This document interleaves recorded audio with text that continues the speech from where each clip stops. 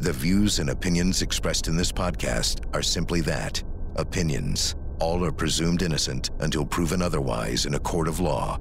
Sensitive topics are discussed. Discretion is advised. On this week's Court TV podcast, after years of delays, a jury has finally been seated in the murder trial of Curtis Reeves, the former police captain charged with murdering Chad Olson after an argument in a movie theater. Court TV's Ted Rollins joins me to discuss the opening statements and the dramatic testimony of Chad's widow. This is the Court TV podcast with Vinnie Politan. I'm Vinnie Politan. Thank you so much for joining us here on the Court TV podcast. Big trial starting on Court TV. This is one 8 years in the making. 8 years. I began covering this story before the reboot of Court TV was even a thing, like way before. So this is a case involving a man named Curtis Reeves, who's accused of shooting and killing Chad Olson in a movie theater. Chad Olson was doing something with his phone. Curtis Reeves was upset. There was an argument. And then at the end of the day, Curtis Reeves, a former police captain in Tampa, pulls his weapon, shoots and kills Chad Olson. So the trial's all about what happened, why it happened, and the defense is self-defense. Okay? It's not a case where somebody else did it. No, Curtis Reeves shot and killed Chad Olson, but he is saying it was a justifiable homicide. And what that really means, ladies and gentlemen, is based upon the actions of Chad Olson, he deserved to die. That's basically what you're saying when you are alleging self-defense. Those actions were enough to cause you to be justifiably killed. Helping me out today, Court TV anchor Ted Rollins, who's on the air every morning, starts the day off for Court TV. Ted, when was the first time you heard about this story, and where were you in life? Do you even remember? I was working at CNN and covering trials, so it piqued my interest. And little did we know it would be 8 years later before this thing got to a courtroom. But this was big news because the idea of somebody shooting someone over using a cell phone, and then also after being the recipient of a bag of popcorn being thrown at them, obviously grabbed people's attention. But then again, keep in mind, this was stand your ground. This was one of those cases that really had people talking at the time, and now here we are.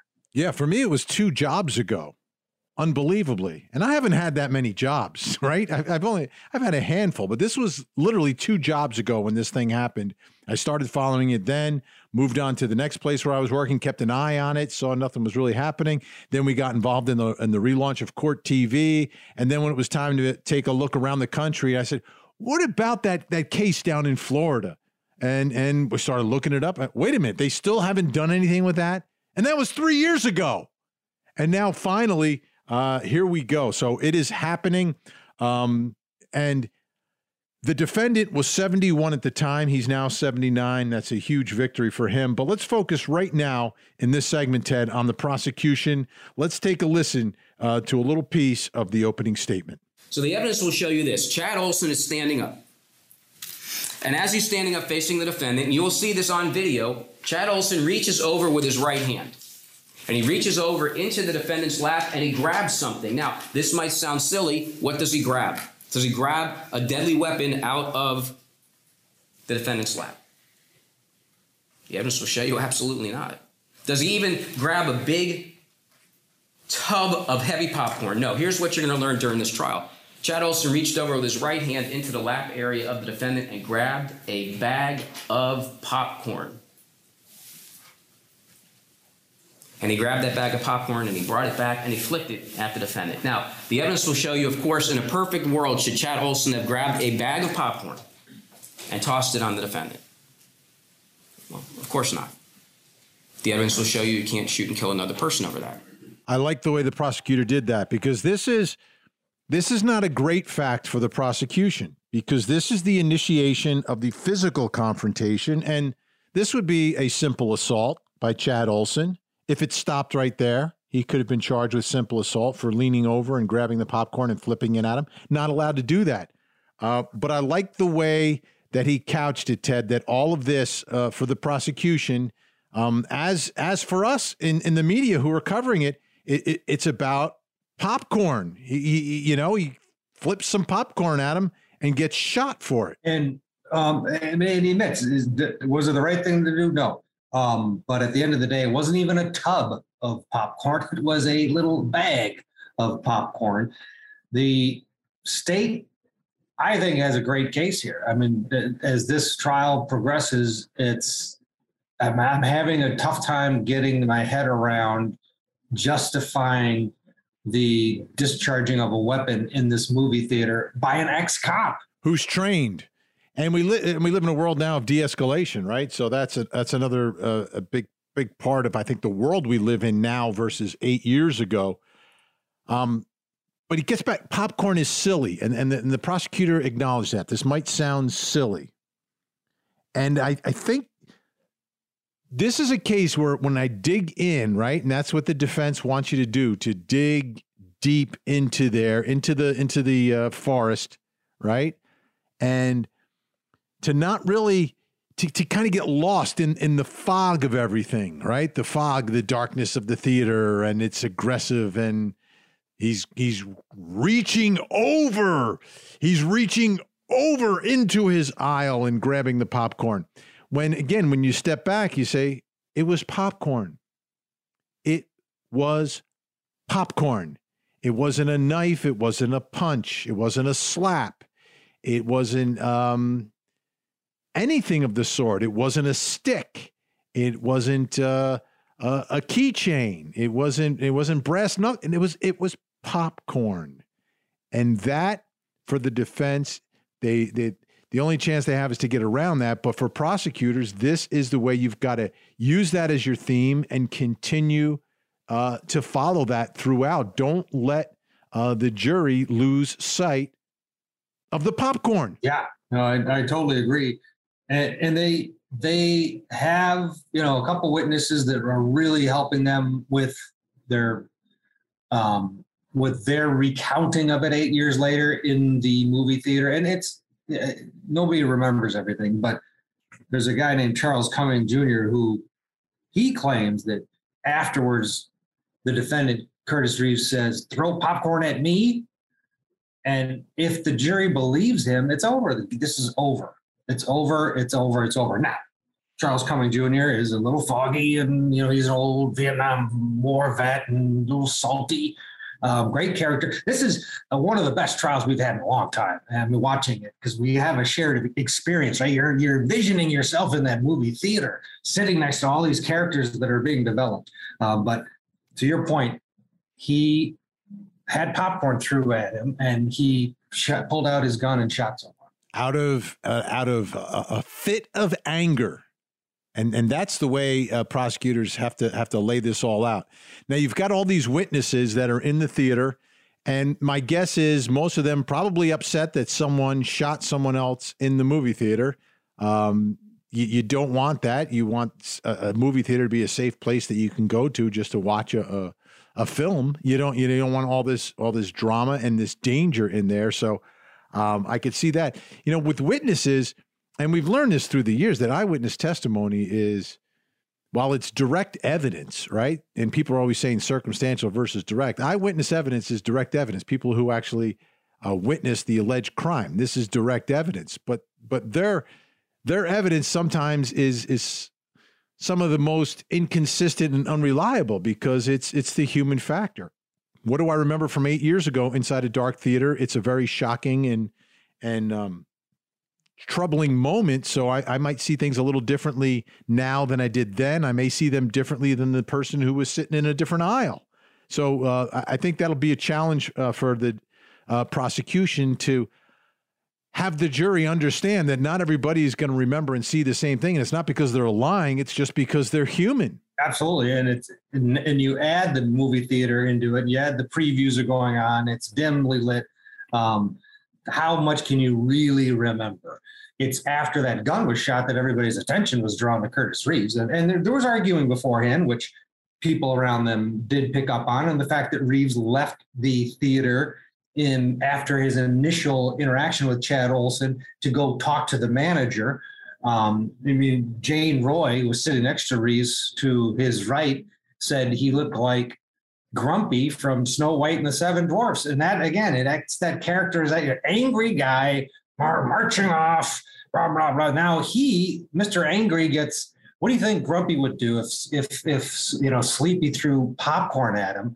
Well, he's going to get mad, right? I mean, because that's his disposition. He's going to get mad. And it just goes perfectly to the prosecution's theme that this was a fit of anger and retaliation for what you did to me. You threw popcorn at me. Now, we talk about witnesses, but there's also a video.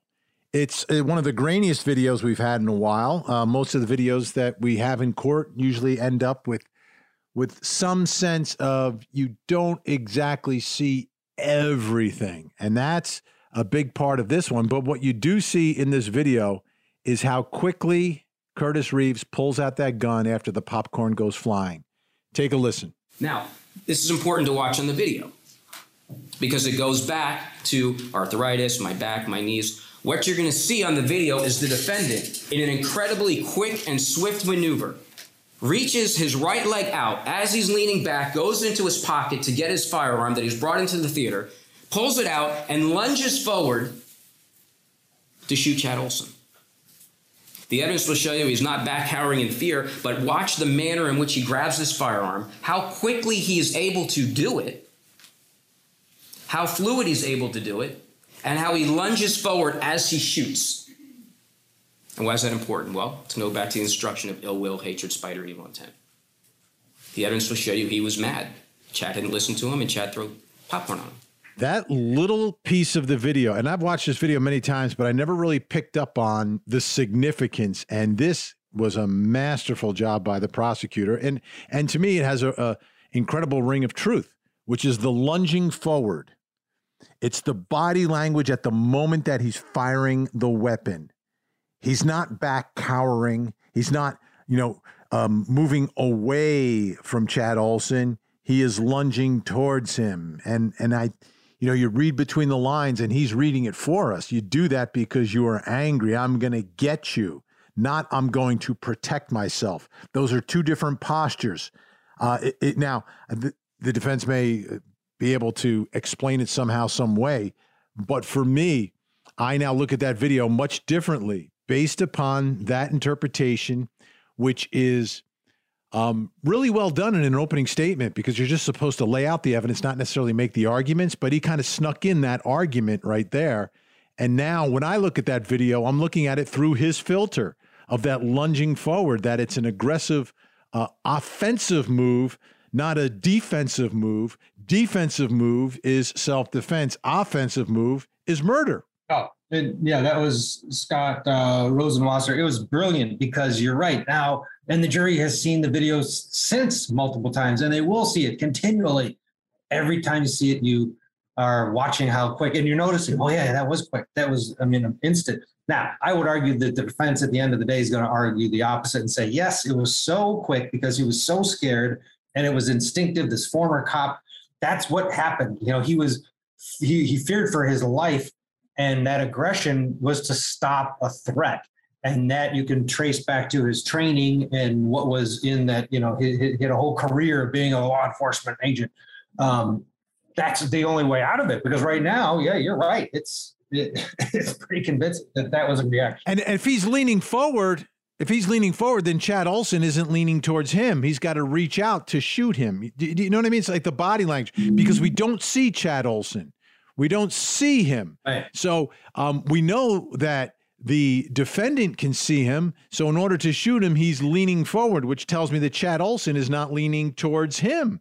Because if Olson is leaning towards him, you wouldn't put your weapon out towards him, because then he could perhaps take the weapon, or, you know what I mean? It's just a common sense statement here that I think is very effective. I agree. And because if Curtis Reeves was, if you factor in all of this, what you do see in the video, was fearful of his life, well, then Chad Olson had to have been an armed monster, right? Because okay, now the monster, if someone who had a weapon and you knew they had a weapon, you would still shoot them if they moved away from you, right? Because you know you're going to die unless you kill them. That's simply not the case here. This is just a guy at a movie theater. And I'm having a real hard time getting my head into Curtis Reeves' position and taking his side. And you know me, Vinny, I am Mr. They're not guilty. I like to take sides with the defendant in a lot of these cases. This one's got me. Yeah.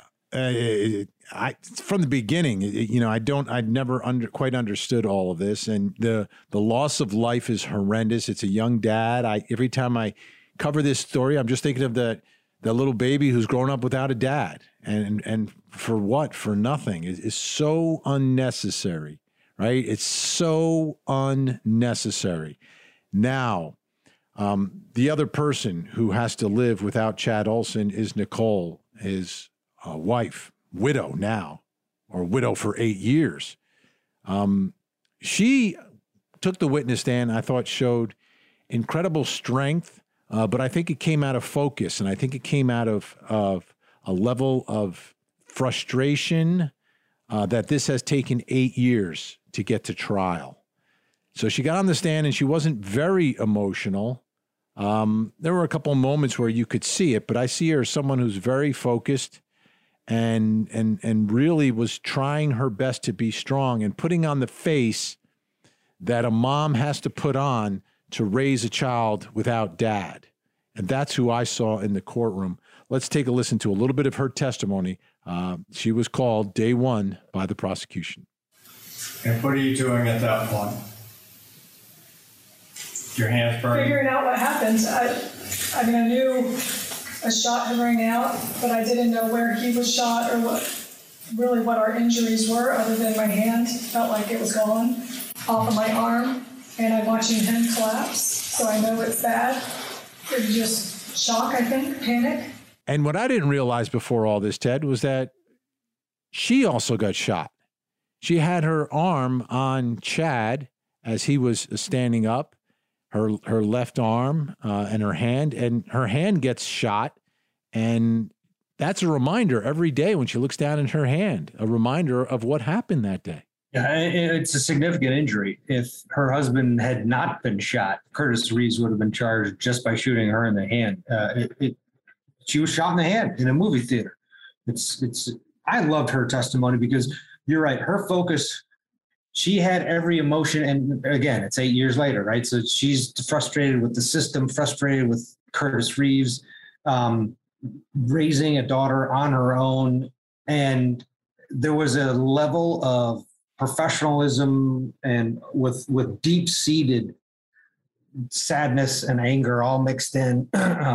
She was as good as you get in a lay person in that position. And one thing that she testified to really struck me, where she talked about how at the moment Chad was shot and she was looking at him and he was looking at her, she made sure that she did not appear panicked. And that was to give him comfort and also to give him strength so he wouldn't worry about her. And I think that's the face that she has carried now for 8 years, amazingly. I had an opportunity to speak to her before this trial about a year ago, and that was the same feeling I got then. She was extremely frustrated, at her wit's end, that there was no sense of justice, no day in court. And people always talk about, speedy trials. It's always about the defendant. But how about the speedy trial for the victim's family? That's another part of the equation in all of this that sometimes we miss.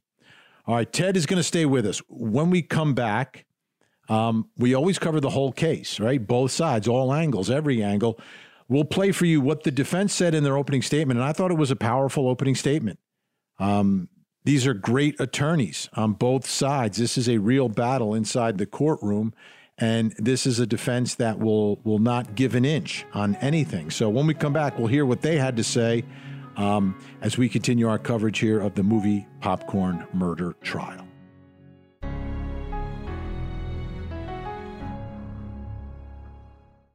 Be you leave, I am going to kill you. The killer, you know. They were the perfect family. But never suspected. I'll find you, one way or the other. Someone They Knew with Tamron Hall. Premiering Sunday, March 6th, only on Court TV.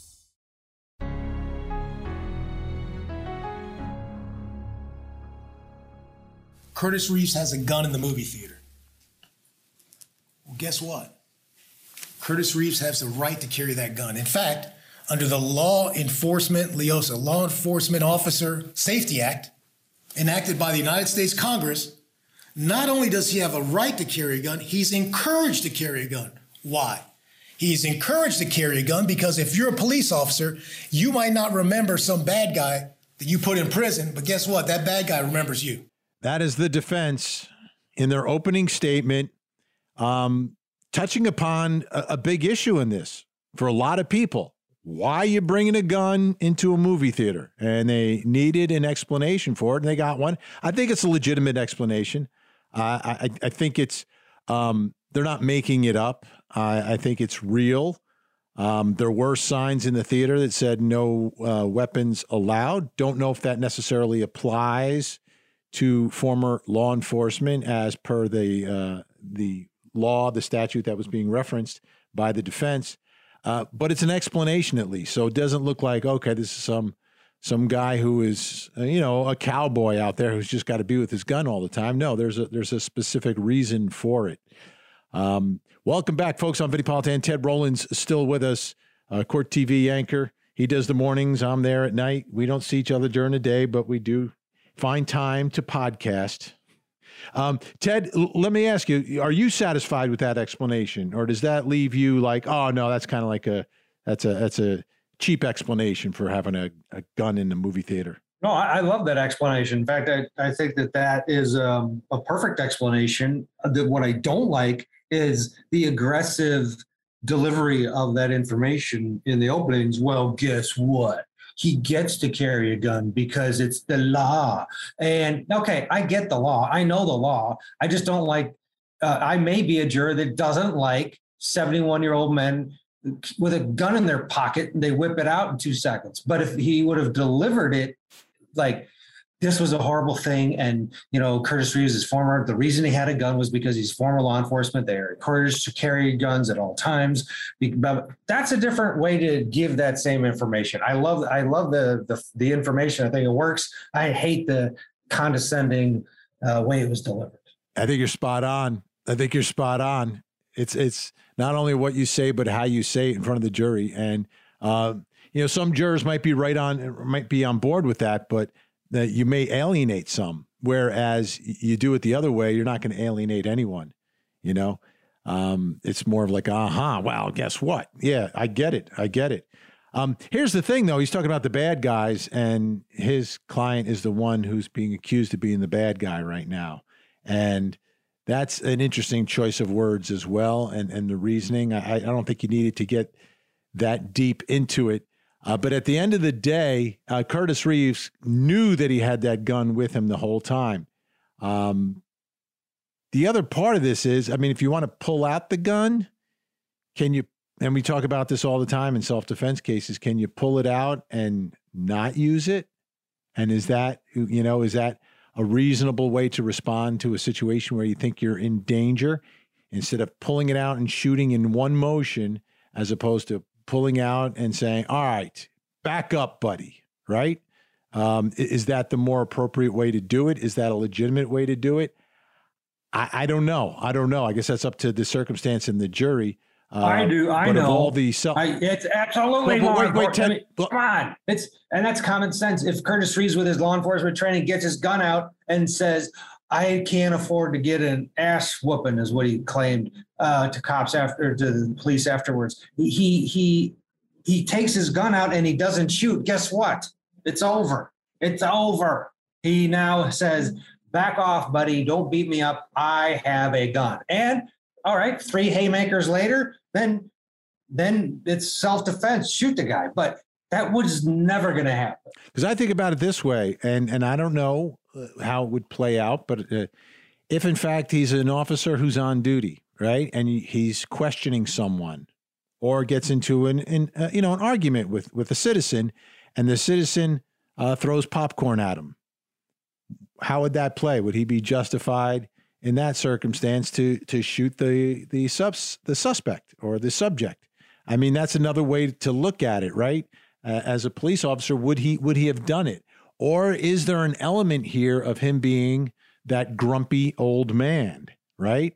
And I think that's what the jury is going to look at. Is this guy, is this the police captain? Is this the SWAT guy? Or is this an old retired grumpy man? Yeah, I think it's, again, I think that the juror that's going to analyze this is going to come to that conclusion that this was a reaction that is built not in fear, but in anger. And he reacted because he was upset that someone had just thrown the popcorn in his face, knocked his glasses off, and he has every right to be upset. Like you said earlier, that you can't do that. You can't just hit somebody in the face with their popcorn at a movie theater because you're in a verbal argument. So he was mad. The question is, but he's going to try and convince us that he was scared. And I just don't see big Curtis Reeves with a gun in his pocket and 20 years plus of law enforcement experience being scared. Well, let's take a listen to the defense talking about some of that experience. He was a superstar. And when he was there, he did everything from patrol as a young man to homicide detective and everything in between. So he saw what it was like out there. He knows about danger. He knows what a fist can do to somebody as a young person or an old person. And by the way, the state's telling you, well, he's preventing great bodily harm. You're going to get a definition of that. That means something more than a bruise. It's not a bruise. That's what the judge is going to tell you. That's the law. After 27 years, the Tampa Police Department, Curtis Reeves is so highly thought of. When he retires from the police department, he gets recruited by Busch Entertainment, Busch Gardens, becomes their head of security.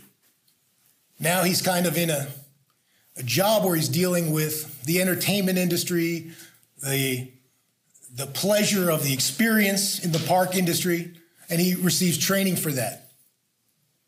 And you're going to see, we're going to talk about it in a little bit, some of the various courses he took. You're going to see a list of courses, and we'll talk about some of them. So throughout his years, he certainly learned how to assess a risk. He certainly knows how to spot danger. And so when he's in that theater, it's no different. Again, it was popcorn. So he's got to assess the popcorn and assess Chad Olson. Here's what's interesting. You know, you look at why everyone was at the theater that day. Chad Olson and Nicole, his wife, they snuck out for some time together. They have a 22-month-old at home. You know that is full time. You know that is 24/7. You know how tiring that is, how difficult it is to find time to be together alone. And they had like a few hours of adult time. Do we really think, and do you think the jury's going to think that during the few hours of adult time that he wanted to get into a fight with some grumpy old man versus a grumpy old man? And the jury's not going to know this about all the other people that he is confronting in movie theaters. But for him, that's a big part of his life. He's getting into confrontations with people in movie theaters. And I wish the jury was going to learn more about that. Maybe there'll be a way for the prosecution to get that in. But I just see the two of them wanting something a little different out of the experience at the theater, right? I see Curtis Reeves I want some quiet. It's quiet. Stop that. He wants a little to take control of the situation, where I think Chad Olson just wanted to hang out with his wife and not have to take care of a baby for a few hours. Oh, I couldn't agree with you more. And I think that when you put yourself in that position that Chad and his wife were in, those are precious moments. You've got a few hours to just watch a movie. Last thing they wanted was this. And Curtis Reeves was there looking for it. And one of the witnesses, Charles Cummins Jr., says that the chattering between Olson and Reeves started with Reeves telling him to turn the phone off When? Exactly after that little banner came up in the movie that said, please turn your phone off. Reeves, I would argue, was waiting. He'd wait. Oh, he's like, oh, I got one. He's right over here. I got one. Wait till the banner. Boom. Turn your cell phone off, sir. I can just imagine his wife. Oh, God, here we go again, Curtis. Just let him be nice. And so this was a huge part of it. And to your point, the jury's not going to hear about the other people who have come forward and say, oh, my gosh, the guy yelled at me for my phone a couple of weeks before this. But I think they are going to pick up on that makes more sense. And one of the things with the opening statement that these are great attorneys that are representing Curtis Reeves, but they're making it sound like Curtis knows a dangerous situation better than you people do. So are they claiming that this was a dangerous situation, even in hindsight? I mean, where's the qualifying language? Yes, in hindsight, we know that it wasn't that dangerous. It was just a guy out with his wife. No, they're going all in on this. He was trained and he knows when to use self-defense. That just flies in the face of common sense. Was Chad Olson really going to jump over the seat and pummel Curtis Reeves? Like, I understand you're angry. You flip some popcorn at some guy because you're exchanging words. Should not have done that, but he did it. But was he really going to jump over there and get into a fist fight with this man because of an argument about the cell phone and some machismo thing that's going on? You reported me, etc. No, I can't believe that he was going to do that. And I can't believe that you would think that he was going to do that. Anger obviously is a lot of it. This is like you described previously, Ted, like road rage in the movie theater is the best way. So let's listen to more of the defense now, because they directly address another issue in this case. And as we said, it's been delayed 8 years. So he's now 79. He was 71 at the time. Here's the defense describing Curtis Reeves as a 71-year-old man. Let's think about this 71-year-old man. The prosecutor's saying, well, he's 130 yards, a football in the third away, football field in the third, I guess not counting the end zones, football field in a third away, and he walks there just fine. Doesn't use a cane, doesn't use a walker. You're going to hear from several witnesses. They're going to tell you about his physical condition. You're going to hear from Matthew, his son. Matthew's going to tell you about his father, a robust, vigorous man, as he sees them over the years being able to do less and less. Can't leather work, can't do woodworking, has trouble with his hands. They went on a hunting trip right before the movie, and Curtis Reeves couldn't pull back the compound bow. They were looking to getting him a crossbow. So he's seen his father deteriorate over the years. I have no idea what a compound bow is. It's a bow that is very strong. It's very difficult to pull back. So the crossbow is going to make it easier for him to do it. But again, why are you bringing up hunting? And because again, the percentages are maybe 20% of the jury of 12 random people are going to be like anti-hunter, and they're going to be disgusted by that. It's just, I don't see the upside. Yeah. The deterioration, 71. Yes. You start to deteriorate a lot earlier than that. There are things you can't do that you used to be able to do. I think it's common sense. But the other part of the age is the grouch factor, Ted. And that's where Grumpy comes back. And I think that may play, at least for me, looking at the situation the way I've always looked at it, is that, yeah, I picture this guy as a grouchy old man. Okay, he might be the greatest grandpa in the world, but when he's out in the public with strangers, I see him as a grouchy old man. I don't see him as feeble, and I think that is more of a factor in what played here than his physical ability to do woodwork or use a compound versus a crossbow, neither of which I've ever used. I've seen pictures of it, but That's where I see the age factor in all this playing, Ted. I don't think the age helps the defense. I think it helps the prosecution because of some stereotypes that people like me carry in our heads. Right. A totally grumpy old man. And eyewitness testimony, I forget which eyewitness says that immediately after the shooting, he turns and talks to his wife and is in total control and tells her, stop talking. And is in that moment, he is no longer cowering, scared. Oh my gosh, we just almost got killed by this monster. No, it's I'm in control. I'm in control. I'm in control. And guess what? It's the control grumpy old man freak who is also a self-appointed text cop in movie theaters around Florida that is the one that discharged his weapon. I agree with you. I think that the being old for 71 and even now at 79, he's not Robert Durst, put it that way. Yeah, he's not feeble because he's still a big dude. He's still a big dude. And he's obviously older, but the 8 years, he hasn't aged as much as I thought he might have with a murder rap hanging over his head. But he has been living free. He hasn't been behind bars. So that obviously helps the situation.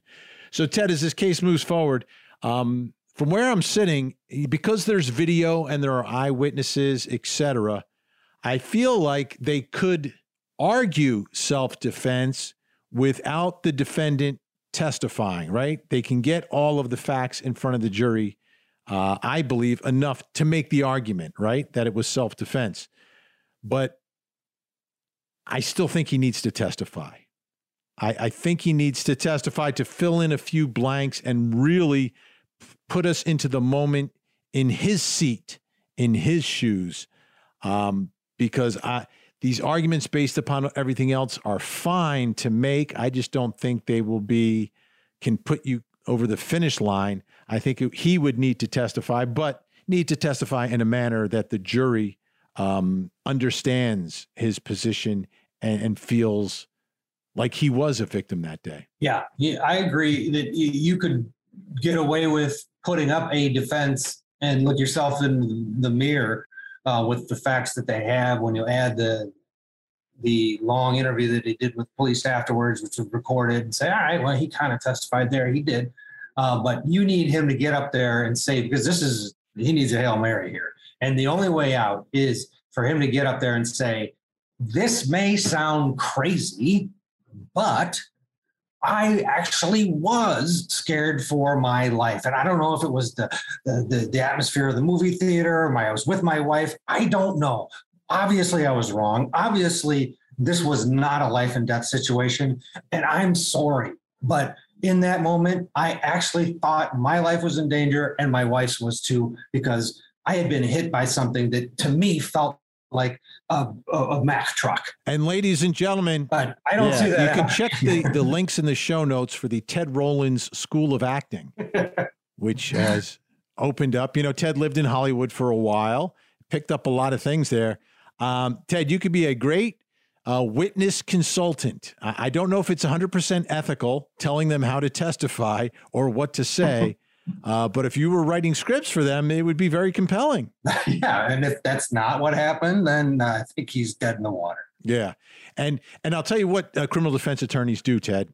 What you just did, there's a school of thought that some defense attorneys have where, listen, they don't want to hear from the defendant whether they did it or didn't do it. They just look at the discovery, they look at the evidence, and then they tell their client, this is what I think happened.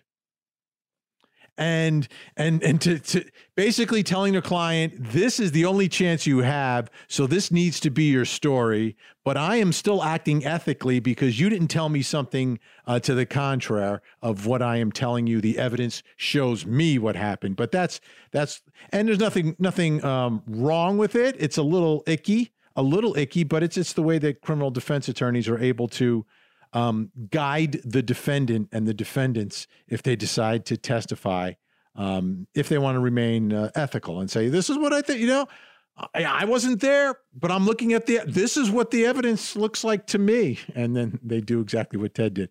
Ted Rowlands, great job. As always, you can watch him every morning, folks, 9 o'clock on Court TV as we continue to watch the movie Popcorn Murder Trial. This is a good one, Ted. I have no idea what this jury's going to do. Yeah, thanks, Vinny. All right, when we come back, I keep talking about this 8-year delay, but I'm going to tell you how this 8-year delay causes a problem for the defense. That's next.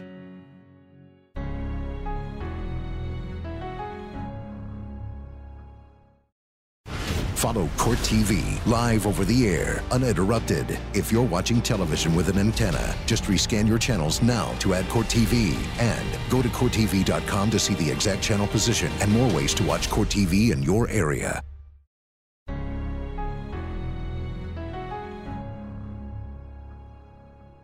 Delay, delay, delay.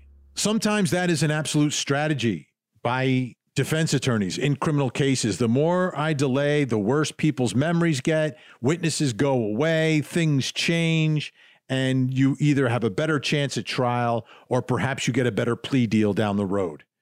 Because the evidence generally doesn't get stronger for the prosecution when there are delays. And the case of Curtis Reeves has been delayed 8 years. It's a relatively simple case. It's not a super complicated federal RICO investigation. No, this was something that happened within a few minutes inside a controlled scene inside a movie theater and happened very quickly. It's not a complicated case. The law was a little complicated with Stand Your Ground because it did change down Florida. That delayed things a little bit. COVID delayed things a little bit. But really, it's been the defense strategy from the beginning to delay this trial. And now it's finally happening. And there is a bit of irony on all of this. While Curtis Reeves has been out on bond, and with a monitor, but out on bond, he's been free for 8 years. So that is an absolute victory for the defense, right? Those are 8 years in his 70s that if the trial happened quickly, he may not have had.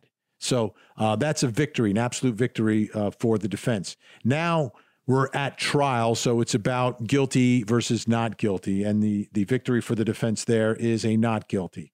Anything else is a loss, right? So how could this delay actually end up hurting the defense? And it is because of the world we live in now is so much different than it was 8 years ago. And what I'm talking about is the perception by some people, a much larger percentage of people, of police. Now, there have always been police critics through the years, and 8 years ago there were some. But after the summer of 2020, that number has grown immensely. And the trial of Derek Chauvin, the man who murdered George Floyd, and that entire case and that entire movement has changed the way people see situations between police officers and the public. And this is a case where the defense, you heard it, have talked extensively about Curtis Reeves as a member of law enforcement. So while he's not in uniform on the job when all this is happening, he's retired, there is still that perception. And when 8 years ago, many more people would give former police officers and police officers a little more benefit of the doubt, many more are looking at them more critically these days. And the one word, I mentioned it earlier, de-escalation is a huge word. You know, on my show every night, we take a look at police videos and we talk about this concept of de-escalation almost every night. How do police handle these situations? What are they trained to do? How do you take it from being extremely tense and dangerous to safe? And how do things escalate and why do things escalate? And what is the role of police officers? And one thing that is becoming abundantly clear is that part of your training as an officer is to de-escalate situations. And I think much more of the public knows that and understands that now. So in a case where things unnecessarily escalate from an argument about phone usage during movie previews to a man being shot and killed, it seems that the person with the police training and experience would be a little bit better at looking at the situation and attempting to, or actually de-escalating it, taking it from a 9 down to a 4, taking it from a 7 down to a 2, taking it from a 5 down to a 0, de-escalating the danger of what is happening inside that movie theater. And it's clear that Curtis Reeves did not do that. And I think that there's a much greater chance that remember, it's only 6 jurors that are making this decision, that one or more of those 6 jurors may be looking at police officers that way, that weren't looking at police officers that way 8 years ago. So that's a big danger, but the bottom line is he's gotten 8 years that after this jury comes back with their verdict that he may not have gotten. So we'll see. We'll see what the jury does. Folks, you can watch the trial on Court TV. You can watch my show on Court TV. My show's on every night, 8 o'clock Eastern. You can check your local listings. Do people still do that, by the way? Check your local listings. But what you can also do is if you have a digital antenna, you can scan it and rescan it. We're on digital antennas around the country. You can go to courttv.com to the Find Us tab, click it. Click on your state, and you'll see where Court TV is available. And check the show notes for other great links to content related to this really big trial that has been 8 years in the making. That's it for this week, folks. I'm Vinnie Politan. Thanks so much for listening and downloading. Have a great week. And as always, don't forget to hug the kids. This podcast is a production of Court TV. Go to courttv.com for more content, trials on demand, and to find out how to watch Court TV in your area.